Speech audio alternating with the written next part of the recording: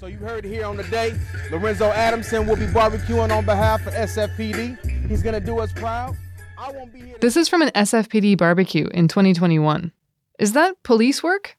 Some would argue, yes. Here's another one. In Chinatown, to help ease the worries business owners have about burglaries, officers are trying something new. We had one set of officers who were literally going around the community with this is really weird, with a drill. This is Malcolm Young, executive director of the Chinatown Community Development Center. And like these reinforced padlocks and coming up to merchants saying, hey, listen, we noticed your padlock kind of sucks. And, if something happens, you could be broken into in about 32 seconds. This will up the time to, a minute and a half. Do you mind if we widen the padlock hole in your gate or whatever and give you this reinforced padlock because it'll help everybody? And it's just like, what the heck is that, right? To me, it's just like, that's cool. Like, that's really cool. The Chinatown Community Development Center develops and manages affordable housing and works on other neighborhood initiatives. Young knows that when people don't feel safe, as has been the case for some time in Chinatown, that has ripple effects. Public safety on the street matters. Public safety on Muni really, really, matters. So in Chinatown, what that means is that, ironically, the attention being paid to sort of the anti-Asian incidents that have happened, which are very real, are actually in some ways impacting the perception of Chinatown as a safe place. And that actually hasn't been necessarily the best thing. And, unless you're able to sort of bend the perception on this front, you're in a situation where the whole community suffers because everybody is scared to go out. When everyone's scared to go out, the economy gets hit hard. So how do you make people feel safer? I'm going to say something that's going to be controversial to my progressive friends, but, I love you too. But I do think there needs to be a deeper investment in policing. I think it needs to be community policing. I'm Laura Wennes. This week's Fix, Community Policing. Cities are grappling with improving police departments and public safety. Lately, there have been calls for everything from beefing up police budgets and hiring officers to crack down on crime, to defunding the police and replacing officers with outreach workers. But there's also a more middle-of-the-road approach law enforcement agencies have been trying to implement for decades. Building relationships between cops and civilians with the aim of making people feel safer and more comfortable with officers so they'll call when something isn't right. Some community organizers say we need more of that and should invest in it. Critics describe it as just more law enforcement presence in already heavily policed areas while not always reducing crime. San Francisco's police department says it's meeting nearly all of its community building goals. So, is it working? From the San Francisco Chronicle's SF Next project, this is Fixing Our City.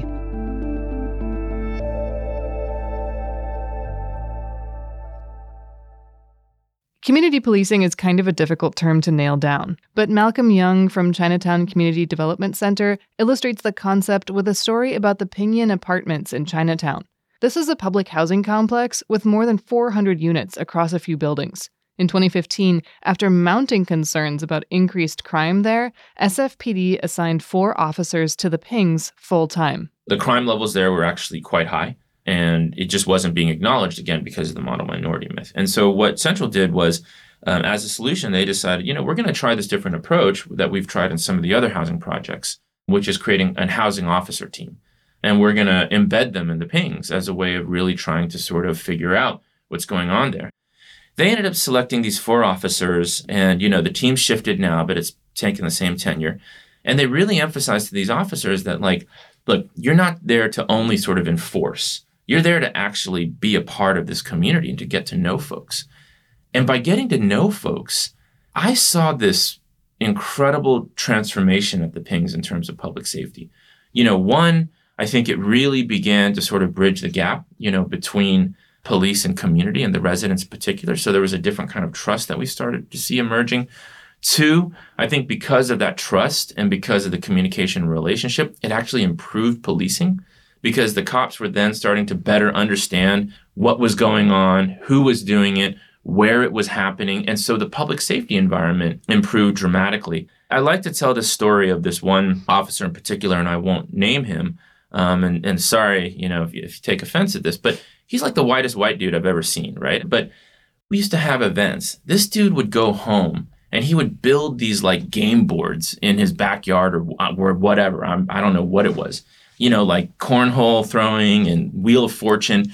And then he would bring them, to the pings for these events and engage the kids in like playing this stuff. And I was like, is that really policing? And the answer was actually yes. And it was kind of the best, most beautiful form of policing. To me, it's like if we can invest in that, I mean, imagine sort of what the transformation of kind of the relationship to policing could be. I relayed this example to SFPD's acting commander, Chris Delgandio. What you said is like the definition in my mind of community policing. He kind of literally wrote the book on community policing at SFPD. He's one of the authors of the department's General Order on Community Engagement. In 2016, the Department of Justice issued a collaborative reform initiative report about the SFPD. It pointed out, among other things, that the San Francisco Police Department didn't have a comprehensive community policing plan. So we do have a community policing strategic plan now, which is great. A long effort, but we've come a long way since then. So 68 out of their recommendations had to do with community policing. And so we sort of took those on, and I think we're about 95%, at least in my division, or 95% or greater done with those recommendations and met the compliance measures. I want to talk about the outcomes of this. So obviously you're focused on building connections with community members, but what does that do for public safety, for crime, for just like, what the conditions out there? Right. Yeah, absolutely. So as you probably know, we're pretty short-staffed. And so we're sort of counting on the public to work together with us in terms of neighborhood watches and what have you, and partnering with us to sort of increase safety. And that means having these community groups and community meetings and having that focus to just, and sort of a side benefit of it is that people are actually getting to meet their neighbors, which they haven't really done before. Everyone kind of just goes into their own house and doesn't know their neighbors anymore really well until they come to our meetings. And, not only do they make those connections, but they make connections with us as well. So that they're actually talking with one another and passing along information, and we're able to better connect with the community through social media and what have you. And once we make those connections, it's a lot more people talking, a lot more eyes out there to help us make a safer neighborhood. And people feel more comfortable too when we're making these connections, that if they know the officer, they'll feel comfortable calling and saying, hey, this doesn't seem right to me. Can you help me out? Versus, having that hesitation of, do I call? Do I not call? Oh, hey, I know someone in the police department. I've been to these meetings. I can reach out to them and see what they think. So I think it increases the amount of things that are reported to us and builds those relationships where, people know us and we're out there. I think that's definitely a great interaction, so that people who might not necessarily trust the police we're building those relationships so that they trust us to come to us with neighborhood safety concerns that we can better address because of that. Research is mixed on whether community policing actually reduces crime rates. That might be due in part to the fact that definitions of community policing vary a lot from one department to the next. As Acting Commander Delgandio says, it's less about specifically trying to get the crime numbers down and more about building trust with police to help people feel safe and engage with law enforcement. I think a lot of it comes down to perception in terms of how the community feels, if they feel safe in their community. And if they know their police officers, they'll know we'll be there if they call and they say, oh, I know Jack, he's a great guy. If I call 911, maybe he'll show up. Those connections allow greater reporting, because a lot of people, especially with property crime being high in San Francisco, they just figure, why would I even bother reporting that? And then they have a relationship with someone. They're like, oh, hey, so-and-so, my car got broken into. And then, that officer can encourage them to report that and show them how. I don't want to do it then. They can report it online or what have you, but they can express to that person how important it is that we know these statistics so we can deploy our staffing appropriately. So I think, it definitely helps with underreporting. And I think that, these relationships sort of just at least increase the perception of safety and build connections where people feel like, I know these officers and I know how to get a hold of them if something doesn't look right. The barrier for those relationships and building that trust can be higher in some communities than others, though. Malcolm Young from the Chinatown Community Development Center, who told that story about the officers at the Ping Yuen apartments, he acknowledges that too. I don't want to discount the fact that, as a community, particularly in the last, I think, 10 to 15 years, Chinatown does have a relationship to sort of police that laid a foundation for this. So it's not, the same kind of relationship that, Black folks have or Latinx folks have, where it is very much fear. There is very much, I think, stories of sort of enforcement mentality and a level of separation that needs to be bridged.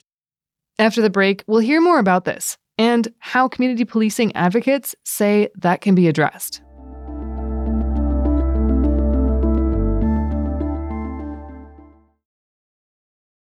Cities, including San Francisco, are adopting a community policing approach, trying to improve the sense of public safety by having officers build connections with residents of the places they police.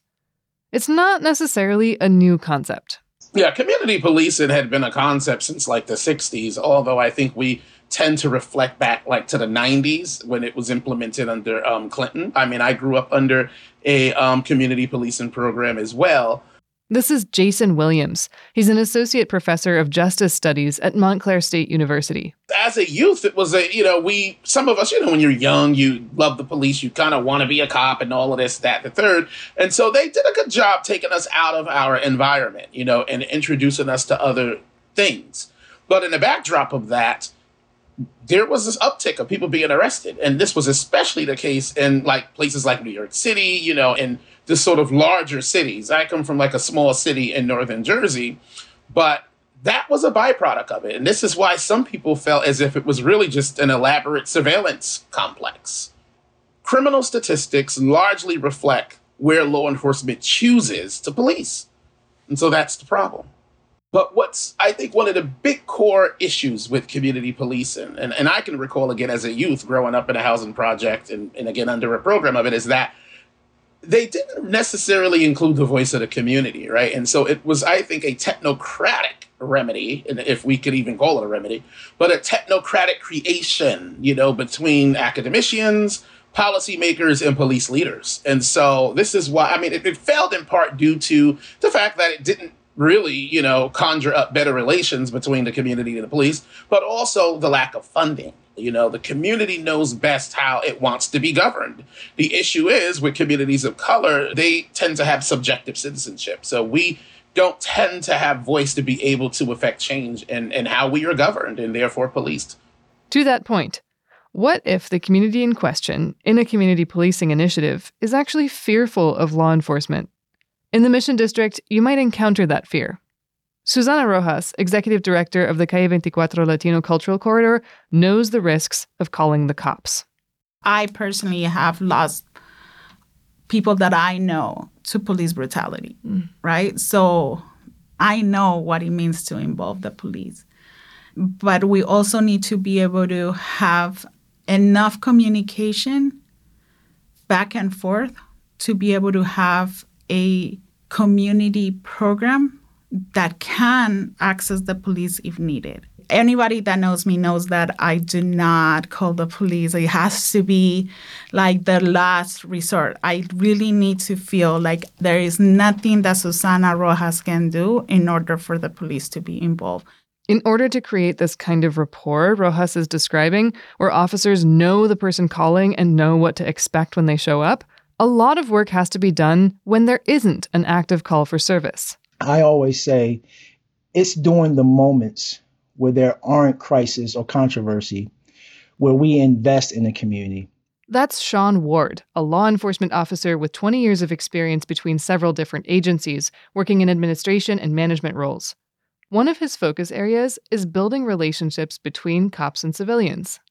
I think being able to allow police to be involved in community opportunities where there's not necessarily a need for police officers, right?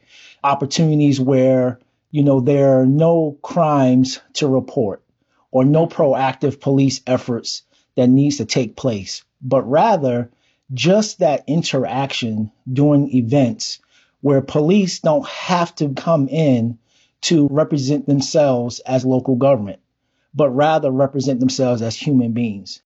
Ward also says it's crucial for community policing initiatives to go both ways.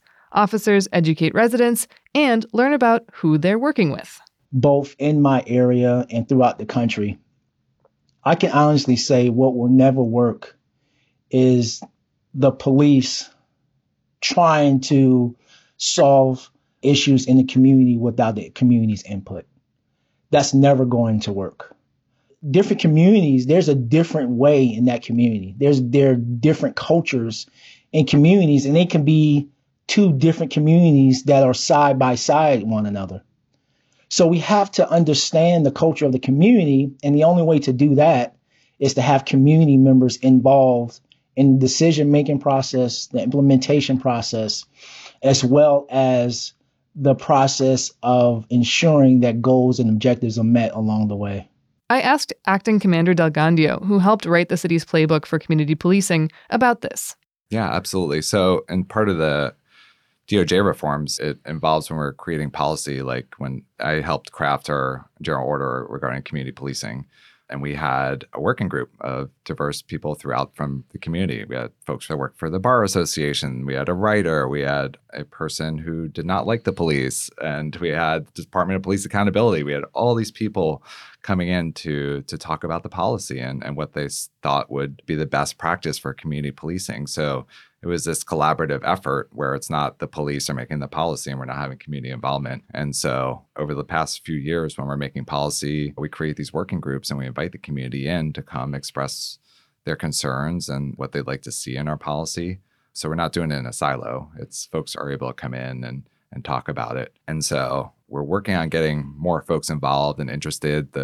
Some of the folks that have been doing it for years are, kind of hanging it up and saying someone else's turn. And so we're trying to get that buy-in from a lot of folks in the community to come talk to us and, tell us how you want the city to be policed and help us shape our policies because we're serving the public and we want it to be a collaborative effort with the community. One of the obstacles police face when it comes to building trust is the reputational damage that comes from incidents where officers kill civilians. Ward, the law enforcement community engagement expert, said police often find themselves having to field questions about high-profile use of force incidents that may have happened miles and miles away. But San Francisco doesn't have to look far away to find cases like this. In May, San Francisco police officers shot 2 men who were involved in a fight when one, armed with a knife, apparently lunged at the other. The standoff lasted about 9 minutes. As the men grappled, several officers surrounded them with guns drawn. Both were killed. I asked Acting Commander Del Gandio how officers address concerns about cases like this in conversations with the public. I had this conversation recently in a training I was at, but it's sort of just not painting us all with a broad brush and realizing that there's millions upon millions of police interactions that go well every year. And those aren't usually the ones that, make the news and what have you. It's your everyday interactions. I think that, it's important just to realize that and come talk to folks. If you're able to reach out, if you're not comfortable coming in person, just reach out to us and say that. And we could find something that folks are comfortable with. Sometimes it's baby steps, it's doesn't have to be a certain way. We're not so rigid anymore as we used to be. We're definitely more open and invite people in and want to talk to folks. And I think, and we'll hear your concerns and we'll talk about them because that's what we got to do. We have to have those hard conversations. If not, everyone's just going to be in their corner and no one's going to come together, Another way cities are reforming law enforcement is to take certain tasks out of the hands of officers and give them to other workers instead, like social workers who might be better equipped or trained to de-escalate a mental health crisis, help someone figure out how to get housing, or connect a person with drug treatment. Especially when it comes to de-escalation, reformers say armed officers are not the best tool. San Francisco has rolled out a few programs substituting other first responders for officers, including the Street Crisis Response Team, whose unarmed members respond to, as the name implies, people having some kind of crisis on the street. Right now, that team responds to somewhere around half of 911 calls about behavioral health with no weapon involved. The city's goal is to have it field all of those calls. Meanwhile, the police department intends to press forward with community engagement efforts, assuming it has enough officers. What is next for community policing in San Francisco? You're 90+% of the way there on the DOJ suggestions. You have the Department General Order. You have a whole, you're focused on this. This is what you do. So are there plans to do more of that? Like, what happens now? Yeah, absolutely. I mean, it's continually evolving, I believe. And as our communities and generations continually evolve. And I think that's what we want to do more of. Absolutely. It's those footbeats that are out there hanging out in the neighborhood, that they're not running from call to call. As the chief said before, we're in an incredible staffing shortage, and we're trying our best to, do those community policing efforts. But it's a struggle, and protecting life and property has to be our number one priority. But the community policing effort is so important. About staffing. If you don't count airport police, San Francisco has about 21 sworn officers per 10,000 residents, which is more than most other California police agencies as of 2019. A different way of analyzing staffing levels done with the guidance of the law enforcement consulting group Matrix is more focused on the volume of calls for service. That suggests SFPD is short 352 officers. And SFPD actually has the budget for more officers than are out on the street right now, but about 200 positions are vacant. When we have the staffing to fill all those footbeats with regular officers who know the community and the community knows them, and to be out there engaging and doing these events and learning who people are and having people learn who we are. And so we're not just the police. I'm Chris, it's the way forward. This is what we have to do. It's very different, and it has evolved with 21st century policing. And it's been a refocus of this sort of guardian mindset where we're here with the community to guard them and work with them towards a safer city. Still, Delgandio calls community policing essential. I think it's just imperative. Can't be an us versus them mentality. It has to be collaborative. I think that when you know your officers, there's less animosities, there's less assumptions. And I think that as we embrace community policing and embrace each other as all members of the community, we all have a common goal, which is public safety. And I think that we're all working together towards that. So why would be separate from that? We should all be together working towards that goal. And I think you have to have that. It's so important. I'm Laura Wennis, and this is Fixing Our City. Fixing Our City is part of the San Francisco Chronicle's SF Next project, engaging residents on how the city should shape its future and tackle its biggest problems. Read stories by our reporters, check out interactive data breakdowns, and find our podcast archive at sfchronicle.com. But your involvement is crucial. Have ideas on creative solutions? Things we should explore? People we should talk to? We really want to hear from you. Shoot an email to sfnext@sfchronicle.com or find us on Twitter @sfnext. Cynthia Lopez produces and reports for Fixing Our City. Gary Baca is our sound engineer. Audrey Brown assisted with research and fact-checking for this episode. King Kaufman is the executive producer. Jonathan Krim is the SF Next project editor. Next week on Fixing Our City, during the pandemic, a lot of cities stopped going out at night, including San Francisco. That's a nightmare scenario. Let me say that more clearly. Nightmare. I'll talk with someone who's done that job. See you next week.